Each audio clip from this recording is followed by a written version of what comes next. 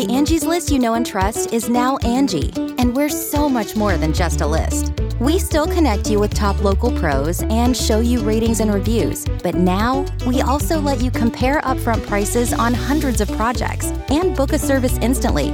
We can even handle the rest of your project from start to finish. So remember, Angie's List is now Angie, and we're here to get your job done right. Get started at Angie.com. That's ANGI, or download the app today. Angie has made it easier than ever to connect with skilled professionals to get all your jobs projects done well. If you own a home, you know how much work it can take, whether it's everyday maintenance and repairs or making dream projects a reality. It can be hard just to know where to start, but now all you need to do is Angie that and find a skilled local pro who will deliver the quality and expertise you need. Angie has over 20 years of home service experience, and they've combined it with new tools to simplify the whole process. Bring them your project online or with the Angie app, answer a few questions, and Angie can handle the rest from start to finish, or help you compare quotes from multiple pros and connect instantly, which means you can take care of just about any home project in just a few taps. Because when it comes to getting the most out of your home, you can do this when you Angie that. Download the free Angie mobile app today or visit Angie.com. That's ANGI.com.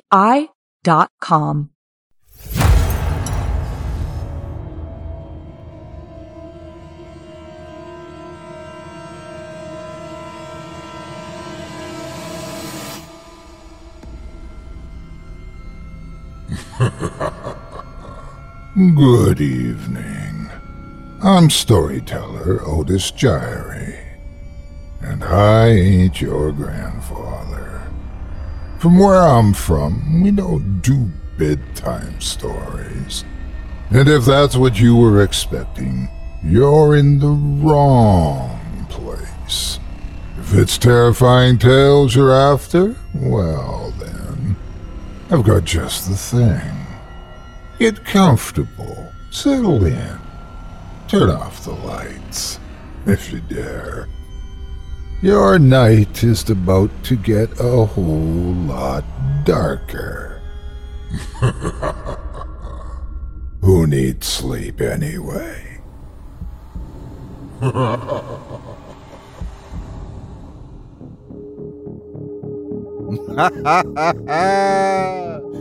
Good evening. You're listening to Scary Stories Told in the Dark.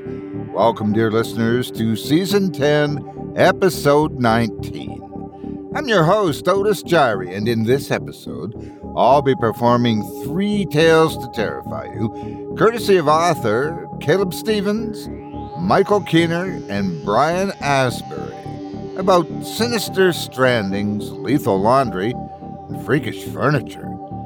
You're listening to the standard edition of tonight's program, which contains the first spine-tingling story. If you'd like to show your support and enjoy an extended version of this and other episodes with twice the terror, visit simplyscarypodcast.com and click Patrons in the upper menu to sign up today. Thank you for your support. Now, it's time to take a walk together down the moonlit trail, so lock your doors, turn your lights down low, and settle in. The show's about to begin.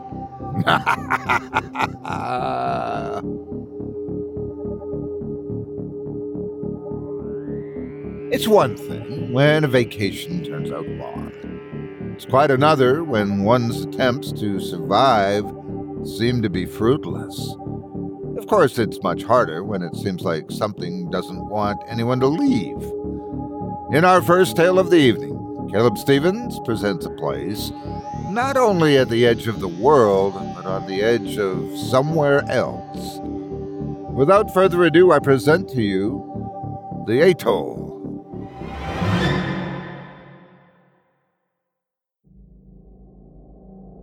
Day 1. Desolation. My arm is a river of blisters, and so I cup a hand to my forehead and squint against the brilliant evening surf. It's hard to make out through the heat waves dancing off the ocean, but it's there in the distance, a fringe of green capping a pale, wave-battered coast. Palm trees and white sand The thing I never thought I'd lay my eyes on again. An island. I knew it, I whisper. Oh, my God, Alicia says next to me, her face a mess of peeling skin. Eric, you were right. Little good it does us here, Patrick mutters, heaving the ruined life raft the last few yards before slapping it down on a pair of sun-bleached rocks. Goddamn coral came out of nowhere. He tugs his aviator's lower, bloodshot eyes cupped in two pasty white circles of flesh. It's got to be a couple of miles to that island, maybe more. Just hope we can get that raft fixed. What is this, anyway? A sandbar or something? Alicia asks, surveying the thin strip of land we're beached on. An islet piled in rocks and sand, and not much else, save a scatter of grass bunched along with the tide in glistening pockets. No, an atoll. Patrick points over his shoulder toward the low stone ridgeline disappearing beneath the waves in spots, and rising above it in others, looking like the spine of some enormous creature slithering through the surf. See how it circles the island? There, and there? You're looking at an ancient volcano. And we're stuck on the rim. We take shelter next to a low shelf of rock and watch the sun die a slow death in the horizon. An angry red eye drowned in a blaze of orange and yellow. Beneath it, the ocean's flat. It's a rippling, endless mirror, all of it one terrible display of beauty, waiting to devour us like it did Hannah. Still, I can't help but think how much she would have loved this view, even now, here at the end. God, it's so beautiful, Eric, isn't it? The thought stirs an ache in my chest. A deep, throbbing loss like my heart has been carved out with a dull spoon. One of nature's cruelest jokes, Patrick says, ripping me from the thought. I glance up. What's that? All this water and not a drop to drink. Well, at least we don't have to sleep on that awful raft again, Alicia says. That awful raft. I grit my teeth at the comment, at its vanity, here, now, in all this emptiness, as if the ocean cares about her in the least, or any of us, for that matter. I glare at her, a jab out of my mouth before I can stop it. You mean the thing that kept us alive for the last 2 weeks? Her eyes harden and she holds my gaze. She wants to tell me it's my fault. What happened to Hannah? She's wanted to since the boat went down. I can feel it every time she looks at me, hear it in her below-the-breath retorts. You would say that, wouldn't you? She thinks I'm the one who killed Hannah, not the sea. That I'm the one who fed her best friend, to the waves. Patrick groans. Don't start, you two. Jesus. The last thing we need right now is more fighting. Here. He digs in the raft and tosses me a water bottle. Hands one to Alicia. Go easy with it. Only a few left. I catch the bottle and take a drink, the water spilling down my throat like a miracle. Another drink and my thirst rises like gas on a fire and rages at me to down the entire bottle in one gulp. It's all I can do to cap it and save some for later. The 2 cases of water we wrestled into the raft before the yacht capsized have dwindled to 9 bottles. 6 after tonight's provision. A bottle a day per person, no more. It's like I'm watching the countdown to my death in bottled water. 2 days left. Patrick reclines against the rock. We should get some sleep while we can. Is it even safe to sleep here? Alicia asks, eyeing the rising tide. He waves at a pair of boulders near the break. See that? We're above the salt line. The tide won't crest it, at least not tonight anyway. Sea's calm. Alicia relaxes and nuzzles in next to him, looking sun-scorched, her hair matted to her face in greasy strands. Even her eyes are burned, the sclera a cloudy salmon pink. Patrick isn't much better off. His ribs are practically slicing through his shirt, his face hollow and gaunt. Still, I can't help but feel a sudden shot of jealousy. At least they have each other. All I have is the fading memory of Hannah, flapping her arms beneath a white foam mountain, her mouth stretched wide in a silent scream. I scream back, screaming until my throat tore. I settle to the sand and stare up at the stars popping out in glittering bunches. Something off about the memory, a piece missing. Anna's hand in mine, me pulling, fighting to wrench her back into the raft. The terror flooded her eyes, her face. Something rippling behind her in the water. God, why can't I remember? I buried the thought, and my mind drifted to Hannah when she was younger, her lips sticky, with something sweet from the movies as she pointed up at the night sky from the hood of my busted Chevy Camaro. Have you ever seen something so beautiful? I would mutter a no, though I was never looking up, only at her thinking, I don't care as long as I have you. A riptide, dark and black, pulls me under. Frigid water thrusts into my mouth, my lungs, something in the deep singing to me, calling me lower. I lurch awake with the breath of a drowned man, a sharp inhalation followed by two more. A gibbous moon drenches the atoll in a pure white light that looks like it was mined from the bone. Beneath it, the ocean shines like black glass, cut with ribbons of moonlight, and something else, a deep, throbbing glow floating through the waves. What the hell? I stand for a better look, convinced I'm delirious, that hunger and dehydration have finally taken their toll, but it's there all right. A soft, blue luminescence expanding and contracting through the water like a submerged heartbeat. Something about the motion sends flickers of static shooting through my vision, and before I know what I'm doing, I'm stumbling toward it, my feet bashing off half-buried rocks and cracking through dead spokes of coral. A voice hisses from the back of my skull to slow down, that I'm moving too fast, that I'll fall. Surely I'll fall. But it doesn't matter. Nothing does. Only reaching the shimmering pool of light in the water, the pulse familiar somehow, calling me closer. The smell of salt fills my nose. It spreads through the water in rich skeins of color and runs over the ocean floor like a pat of butter rolling around on a skillet. All the while, it thrums with a beat that mirrors the one thumping in my chest. A black rope of foam laps at my feet, the sea hissing over the sand and drawing back again in perpetual rhythm as I lurch for the glimmer of light. Ba-bum, bum-bum.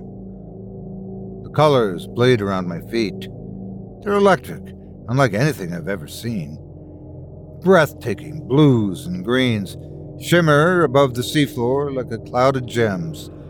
They swirl faster, brighter, a shape forming, a hand blooming from the haze, followed by a set of frost-colored fingers. Hair. Eric! Patrick's voice snaps me from the trance. I turn, waves rolling over my thighs, my waist. What are you doing out there?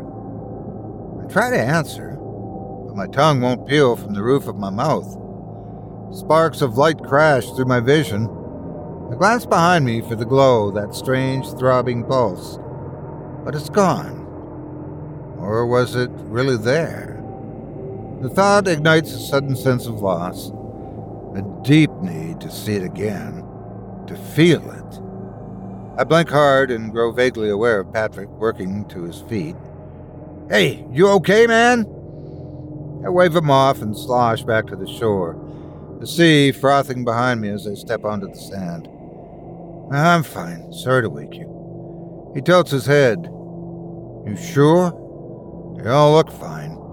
Yeah, I just needed to clear my head a bit. Couldn't sleep. Don't waste any more energy, he says, lying down again. We need to get the raft fixed in the morning. Yeah, sure. I mutter, following suit. A headache clamps over the back of my neck as soon as my head hits the sand. Tendrils of pain creep behind my eyes, the storm gathering, and I'm left wondering if the glow was real or just some waking dream. You can live out your MasterChef dreams when you find a professional on Angie to tackle your dream kitchen remodel. Connect with skilled professionals to get all your home projects done well. Inside to outside, repairs to renovations. Get started on the Angie app or visit Angie.com today. You can do this when you Angie that.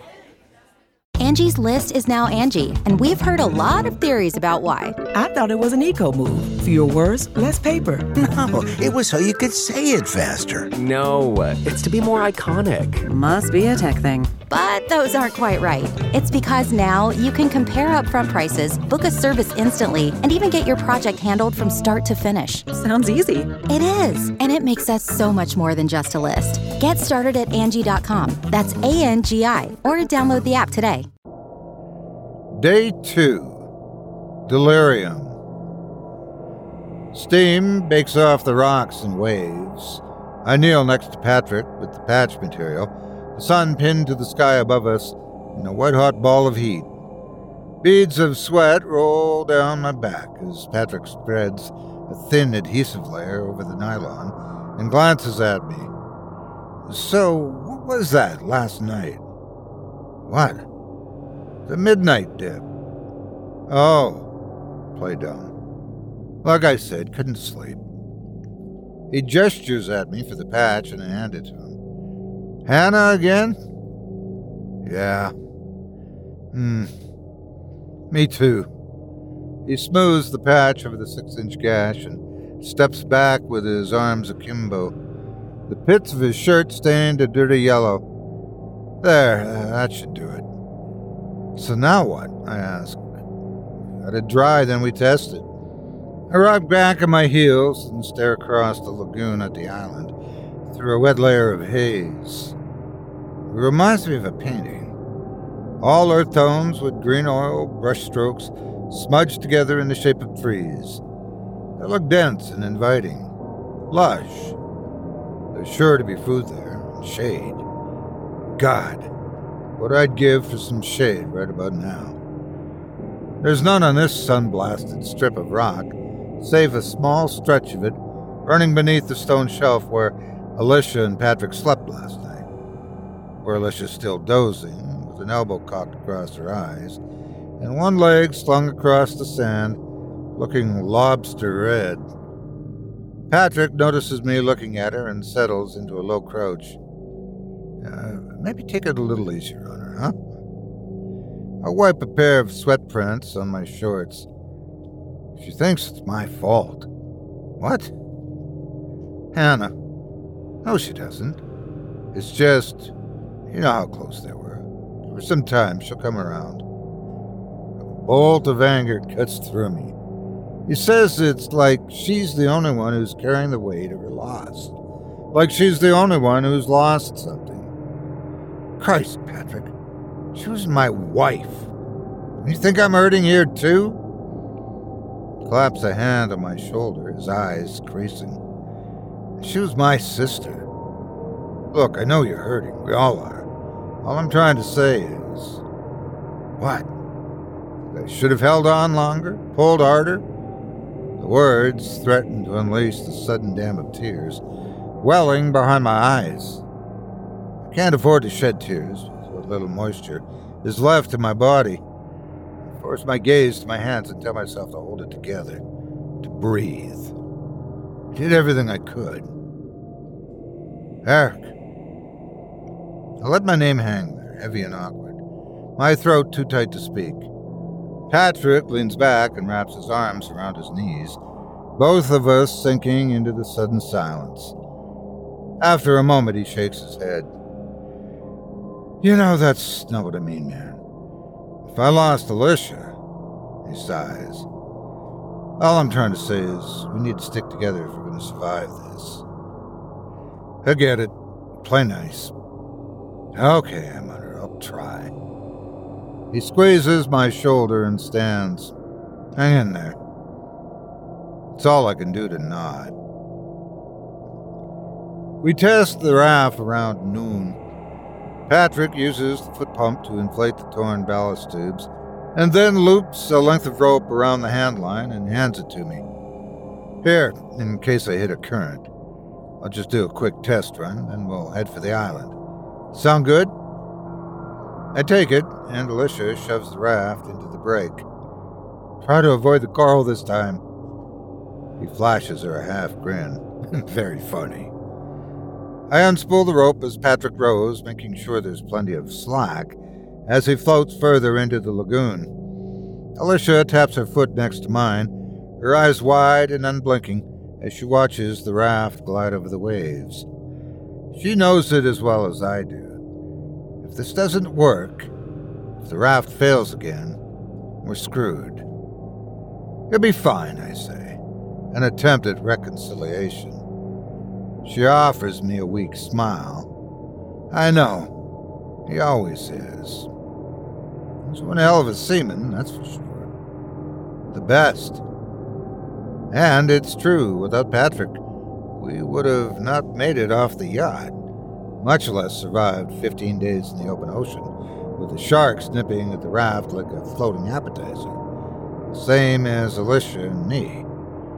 We would have killed each other 2 days in without him there to calm us down. She wraps her arms around her torso, rubbing them as if she's standing in the middle of a snowstorm. She's scared like the rest of us. And Patrick is right. We need to stick together if we're going to make it through this. I let out the rest of the rope, suddenly sorry for attacking her last night. Listen, Alicia, I start. About last night. I'm sorry, it's just been hard with...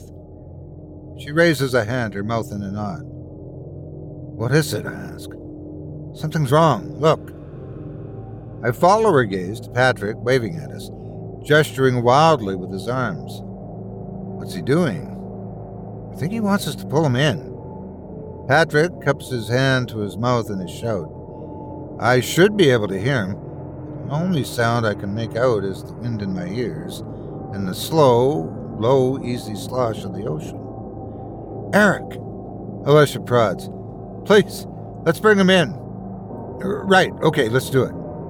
She settles in behind me and we heave on the rope. It snaps taut, the raft floating in place like it's made of concrete. What the hell? I mutter. Pull harder, Alicia says, her voice rising a notch. I nod and we heave again to the same effect, the rope snapping into place like a steel cable, the raft, inexorable, sitting there as though Patrick somehow anchored it to the seafloor. He spreads his arms like Alicia, and I have no clue what we're doing before shouting again. What's that?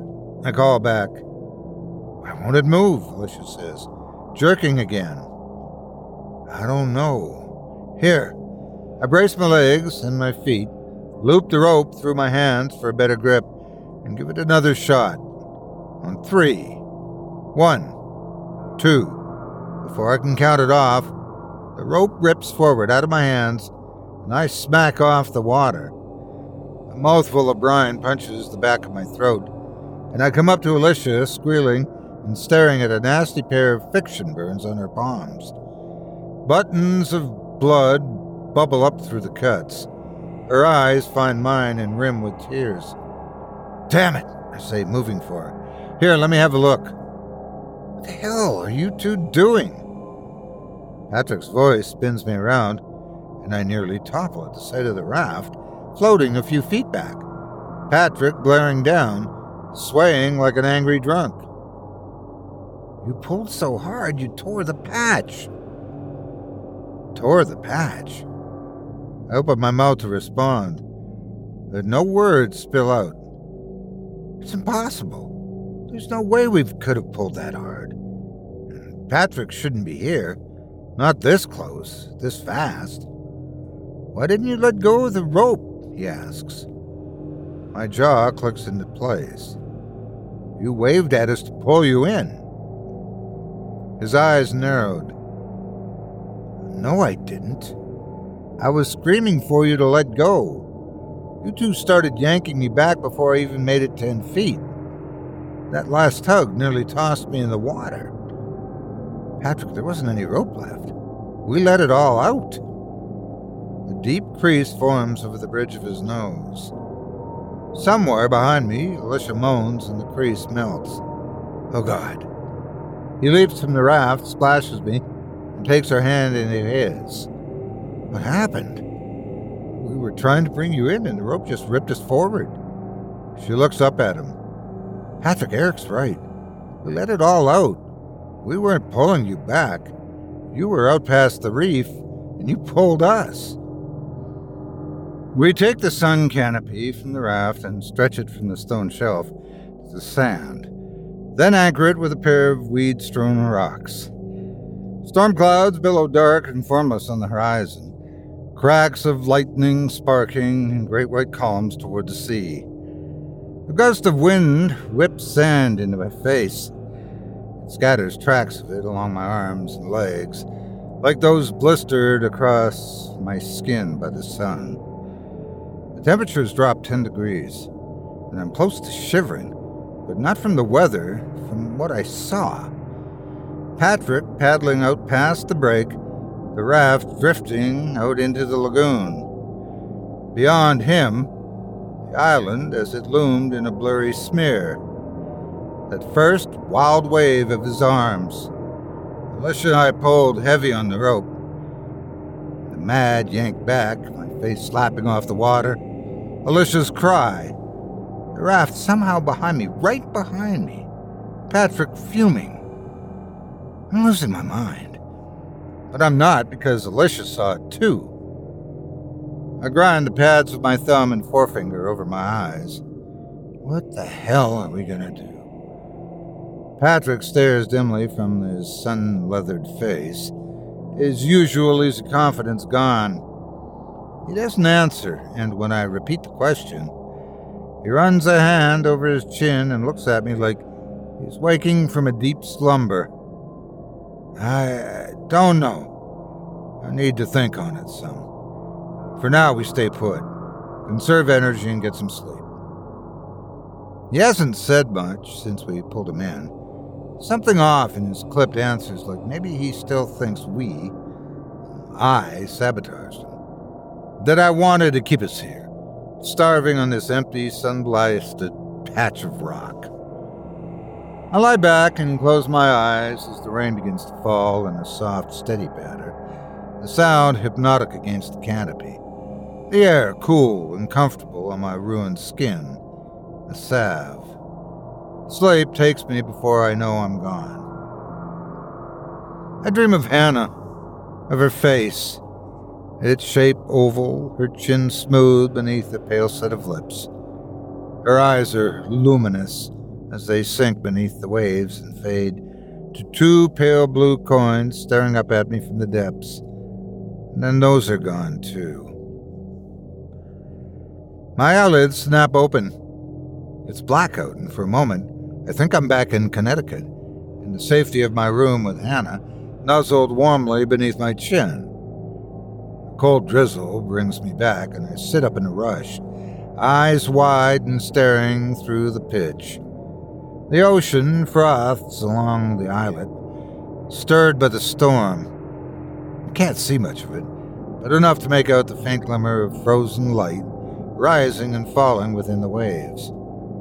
There's something different about it tonight, though. A section obscured in the shape of a man, a shape I recognize. A broad set of shoulders and a pair of stiff arms. A head angled down toward the water, staring. Patrick. I pat the sand next to me, filling the empty cup of earth where he should be. Next to it, Alicia snores softly, with her ruined hands cupped to her chest. I glance through the rain again toward Patrick, who hasn't moved, who hasn't looked up once, his shoulders heaving with each breath, his head bowed. I stand to shout, but something about his stance and the way he's gazing into the water, fists balled, is off. I ease back onto the sand instead and lie there, nervous, pretending to sleep until I hear him near the tarp. He crouches just beyond my feet, a heavy presence I can feel, and his head cocked to the side like maybe he's thinking about doing something. I have no clue what it is, but his posture, the way he's coiled there like a snake ready to strike, tells me it isn't good.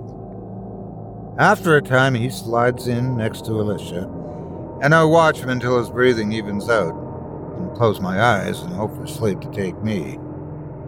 It's a futile pursuit.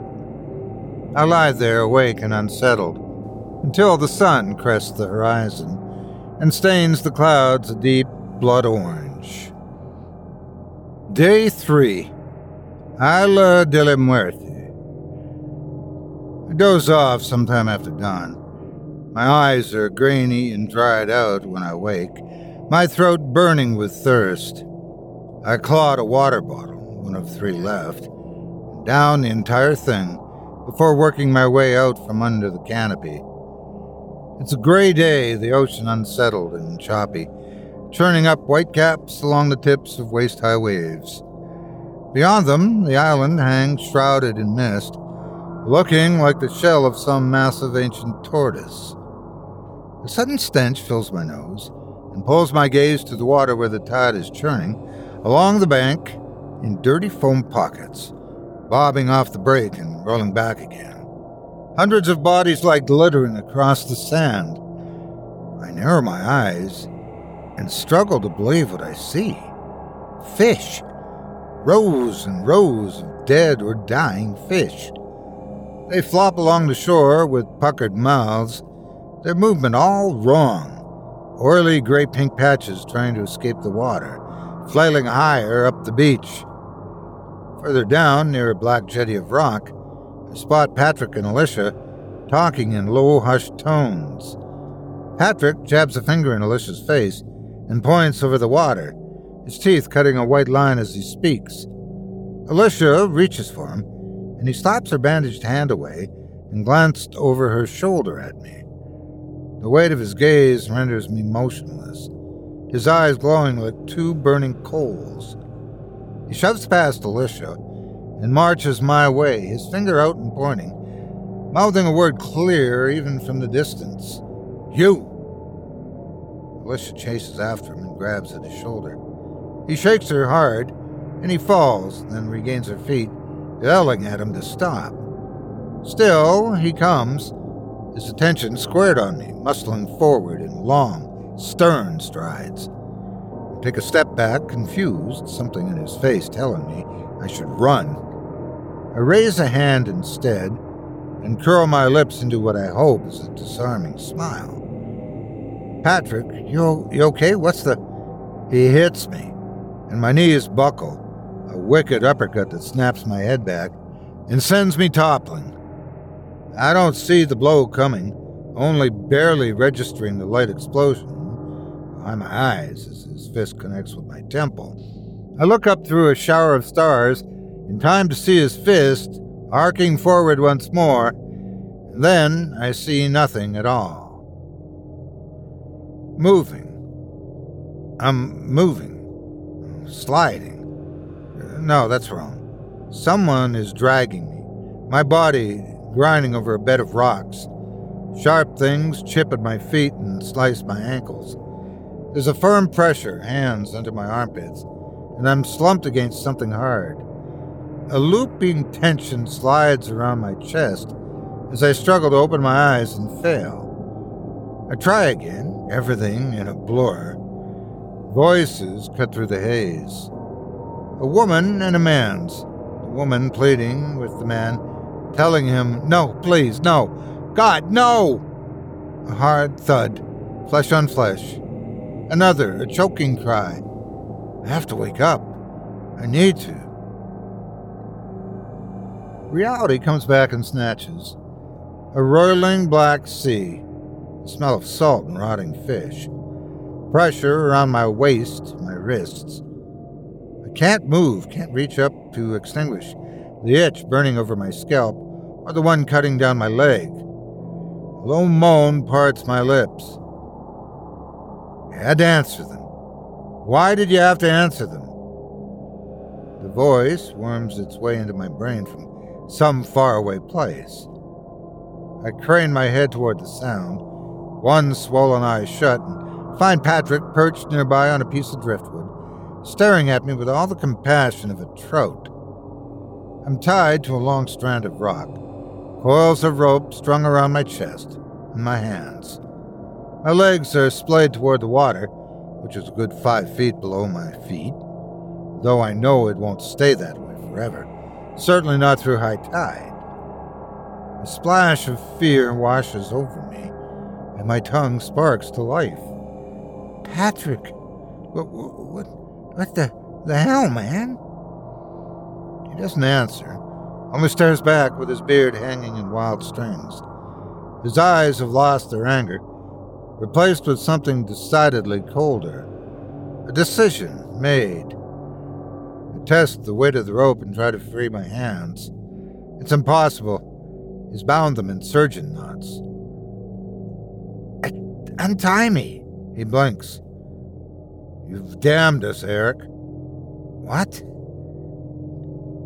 The night the boat went down, you heard them cry out, didn't you? For Hannah. I didn't hear anything. Jesus, Patrick, what the hell are you talking about? They told me you'd lie. They? I say. You mean Alicia? He shakes his head. You heard them cry out. Open your ears. And fed them my sister. My jaw throbs, and I work it open and shut and clicks. I need to figure out what he wants and why he's done this. A blue slice of fabric further down the beach kills the thought. My wrists are back, tank top. Beneath it, a familiar pair of legs lie crumpled to the side.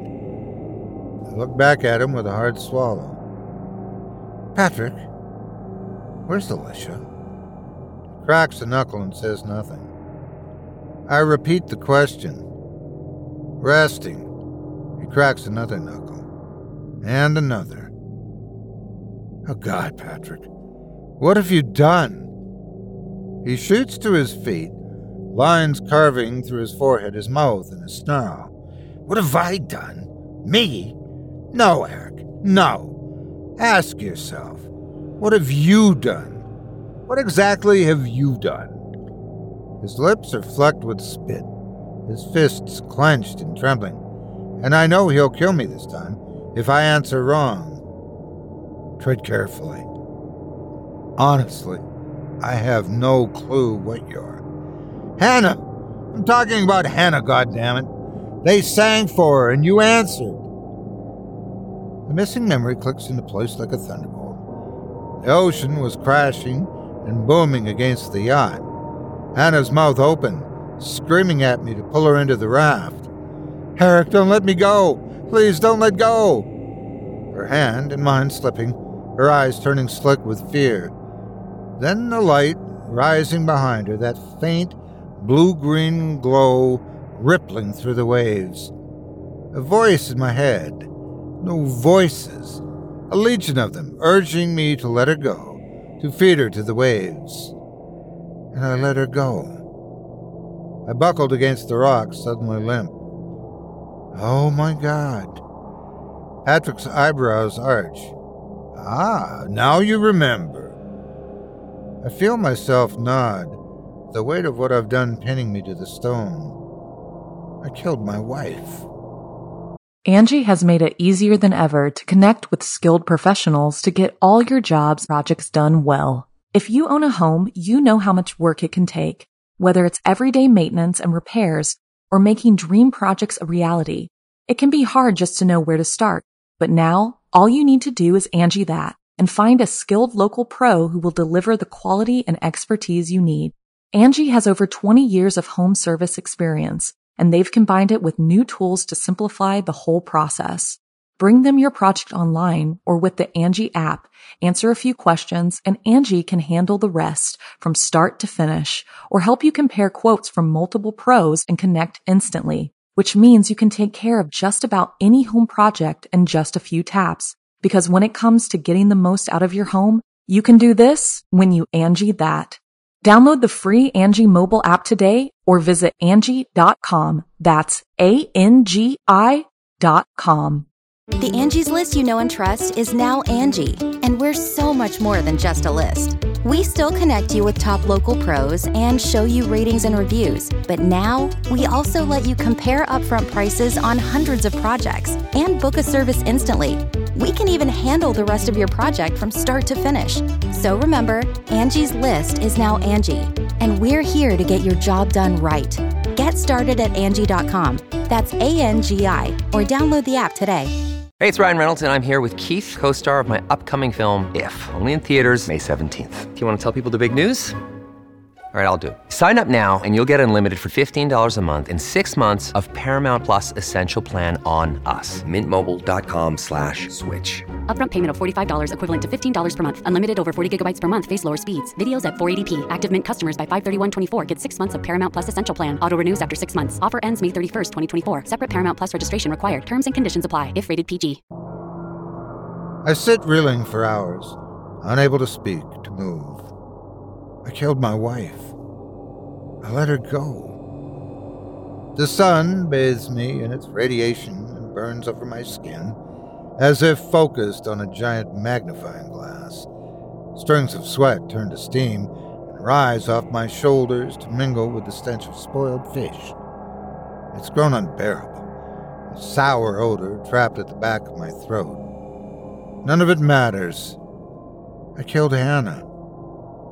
On the log, Patrick sits next to me, staring dead-eyed at the island, unmoving and silent because he's killed his. Near evening, I became aware of the water creeping closer to my feet. The color no longer green, now a pale gray.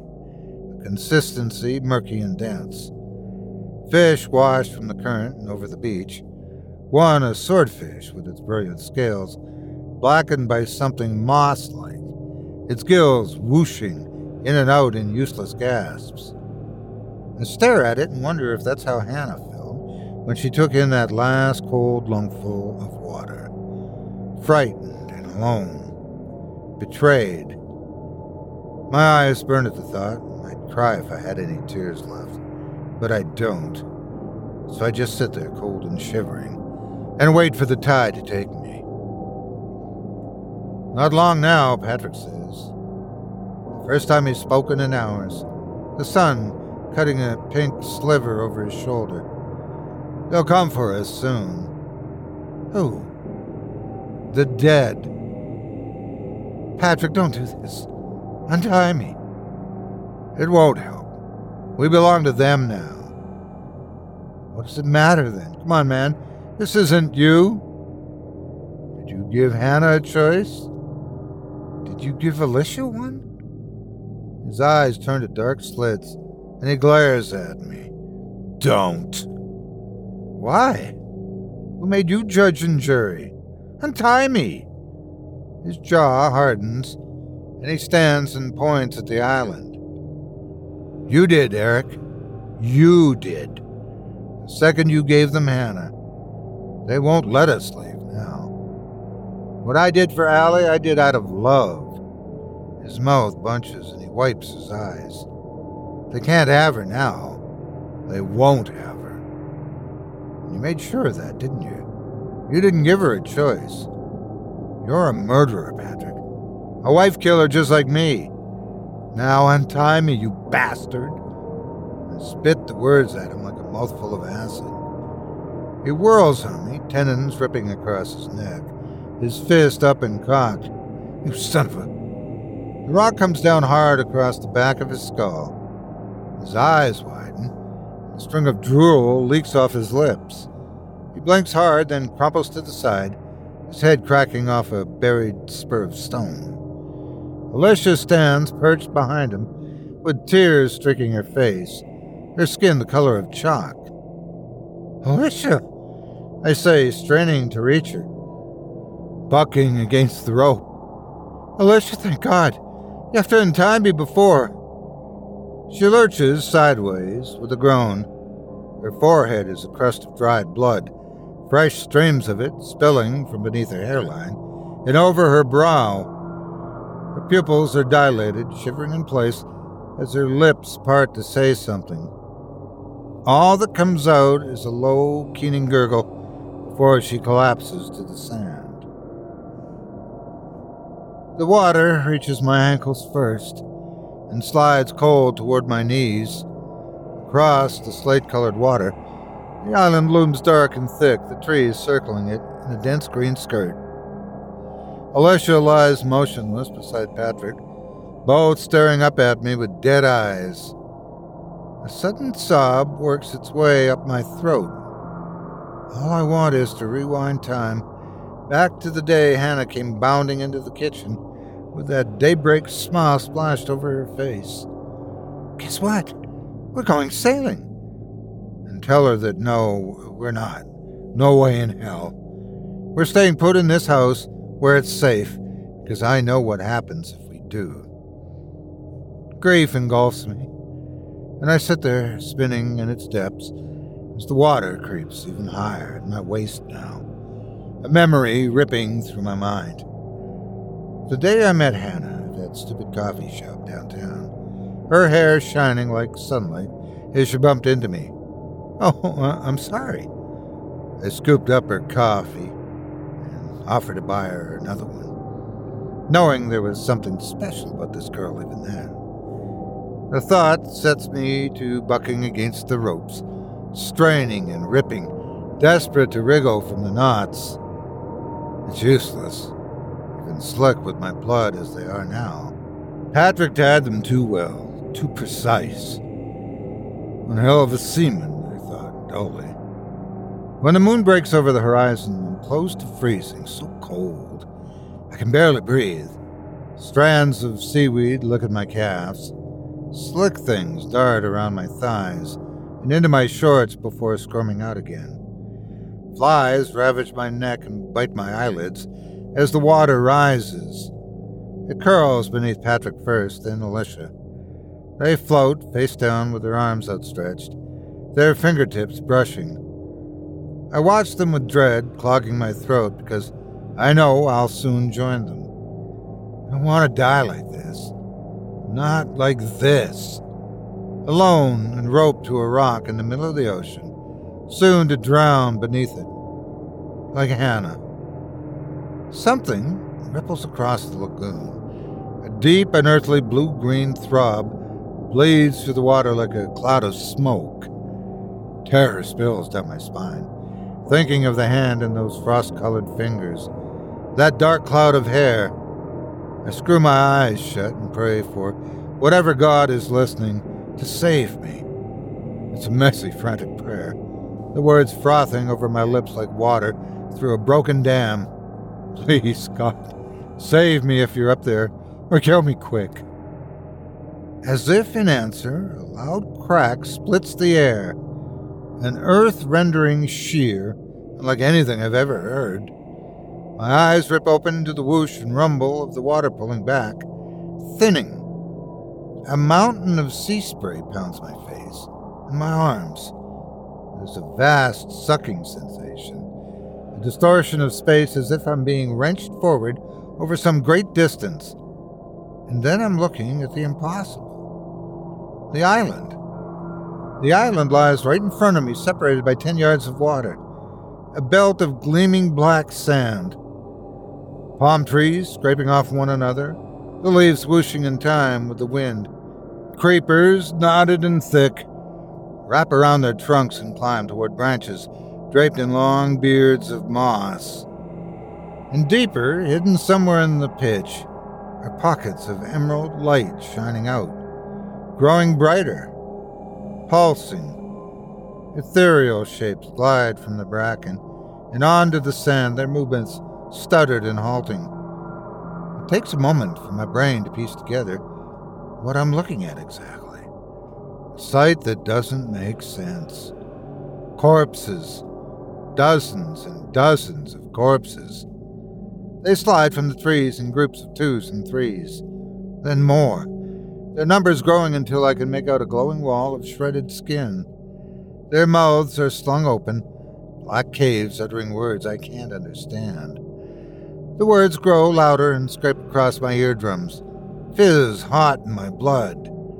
They're singing, I realize, as a harsh, biting melody carries over the wind and digs into my ears. They reach the tide and sway there with distended jaws and eyes so black. I wonder if they're sockets. They sing louder, and a sudden rage swirls through my chest. A primal need to consume something, anything.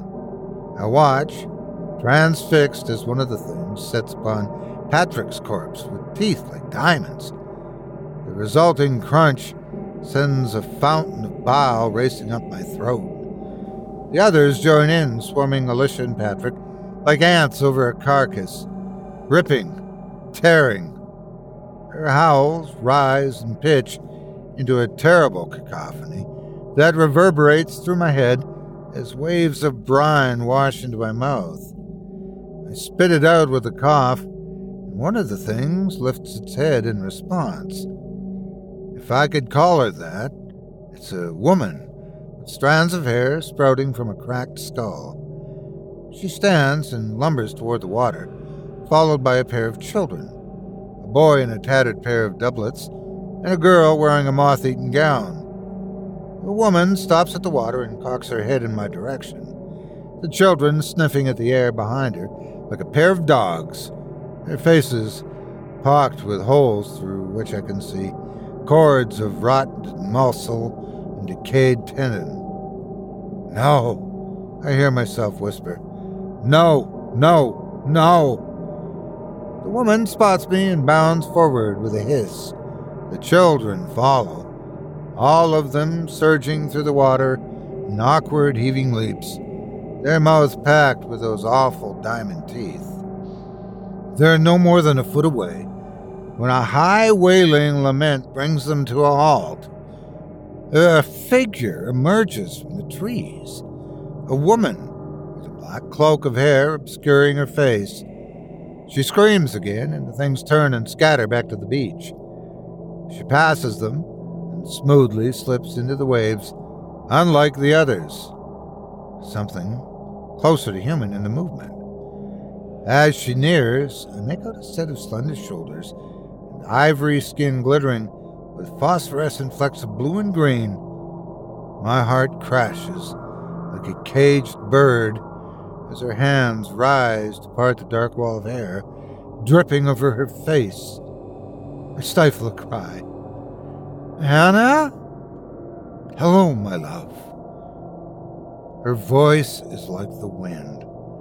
Something cracks within me. A feeling beyond grief, a heavy yearning to slip my binds, pull her into my arms, and never let go. Never, so long as I live. But something holds me in place. The woman I loved was blonde with green eyes, and this thing in front of me, this version of Hannah, is staring back at me through ice-colored eyes set deep within a face of pearl. How? I whisper. Her lips curl into a soft, pale smile. They needed me. They needed all of us. She gestures at the remains of Patrick and Alicia, scattered over the beach. I'm so sorry. My voice cracks. God, how I've missed you. She leans in and cups my chin. Her hands are like ice, her fingers cold and lifeless. And you. Salt washes into my mouth. I don't understand. What is this? Where are we? She places a finger on my lips. We're home. They, she says, with a wave toward the things watching us from the sand, are our family now. The water ebbs higher over my mouth, and I fight to pull in air through my nose. Hannah stays level with me, running a frigid hand through my hair. "Breathe," she says. "All you have to do is breathe." I shake my head, panic leaching into my bloodstream as the waves rise and swallow me whole. I jerk against the knots and scream, the rope slicing against my wrists and legs. Bubbles cloud my vision, my brain screaming for oxygen, for air. I grind my eyes shut. Hannah reaches out and cups my face, and I open them. She's floating with me, her hair hanging in the water like strands of spider silk.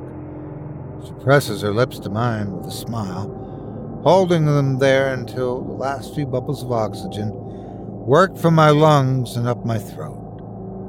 "Breathe," she mouths, pulling back again.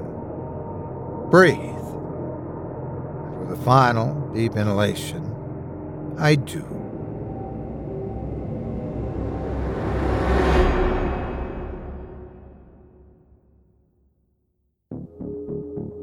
I hope you enjoyed The Atoll by Caleb Stevens, as performed by yours truly. If you enjoyed that tale and would love to read more from tonight's very talented feature author, you can help support him by visiting simplyscarypodcast.com/Caleb-Stevens.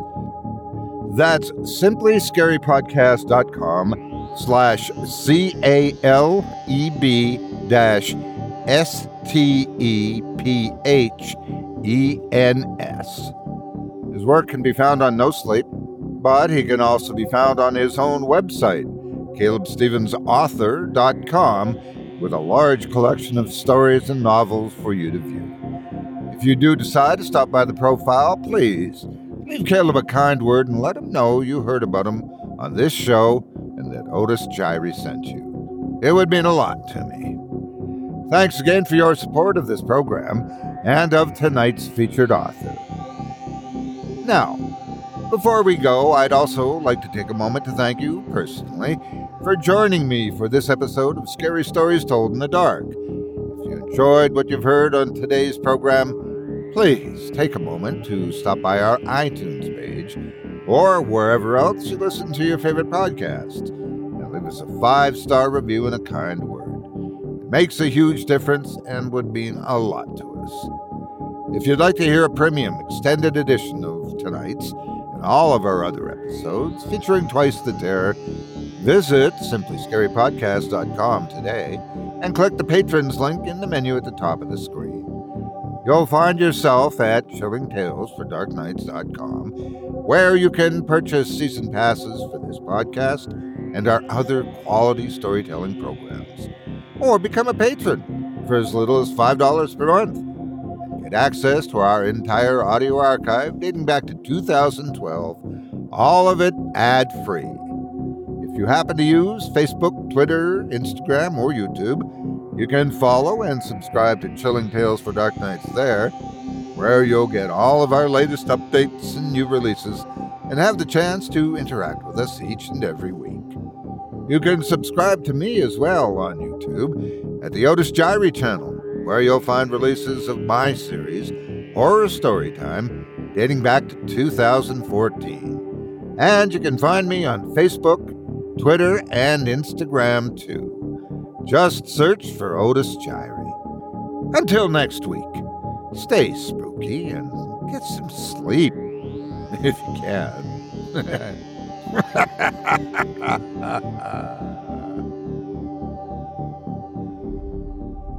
Thanks for listening. You've been listening to Scary Stories Told in the Dark, a production of Chilling Entertainment and the creative team at Chilling Tales for Dark Nights, and a proud member of the Simply Scary Podcasts network. Visit simplyscarypodcast.com today to learn more about our network and our other amazing storytelling programs. Tonight's program was hosted, and its featured stories performed by yours truly, Otis Gyrie. Selected stories have been adapted with the kind permission of their respective authors. Original music provided by Luke Hodgkinson and Jesse Cornett. Sound design and final mixing and mastering provided by executive producer and director Craig Groshek. Program's artwork and logo by David Romero. If you're looking for some fresh tales on a daily basis while waiting for the next podcast, check out my YouTube channel, the Otis Jiry channel, and my extensive collection of narrated tales there. Simply search on YouTube by my name and you'll find me. And don't forget to subscribe and press the bell notification icon to get my latest releases. Got a scary tale of your own that you'd like performed? I take submissions. Email it to me today at otis@simplyscarypodcast.com to have your terrifying tome considered for production in a future episode of this show. That's otis@simplyscarypodcast.com. If you've enjoyed what you heard on tonight's program and are joining us on your favorite podcast app, subscribe to us to be sure you never miss an episode, and leave a 5-star review and a comment. Your feedback means a lot to me. You can also follow Chilling Tales for Dark Nights and yours truly on Facebook to connect anytime and get the latest updates on this and other programs and my channel. If you're listening on the Chilling Tales for Dark Nights YouTube channel, do us a favor and hit the subscribe button and the bell notification icon for CTFDN as well to get more spooky tales from me and the crew and another episode of this program each and every Wednesday. And don't forget to hit that thumbs up button to tell us how we're doing and leave a kind word or a request. And don't forget to visit us at chillingtalesfordarknights.com and consider supporting the team by becoming a patron. In addition to helping us out, you'll get exclusive access to our audio archive and ad-free downloads of all your favorite stories, including those you've heard on this program. As for me, I'll be back next Wednesday with more terrifying tales to keep you up all night. But that's all right. Who needs sleep anyway?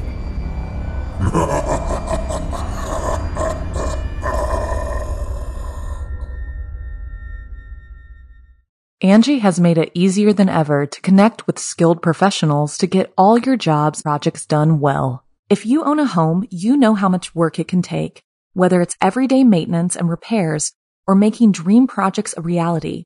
It can be hard just to know where to start, but now all you need to do is Angie that and find a skilled local pro who will deliver the quality and expertise you need. Angie has over 20 years of home service experience, and they've combined it with new tools to simplify the whole process. Bring them your project online or with the Angie app, answer a few questions, and Angie can handle the rest from start to finish or help you compare quotes from multiple pros and connect instantly, which means you can take care of just about any home project in just a few taps. Because when it comes to getting the most out of your home, you can do this when you Angie that. Download the free Angie mobile app today or visit Angie.com. That's ANGI.com.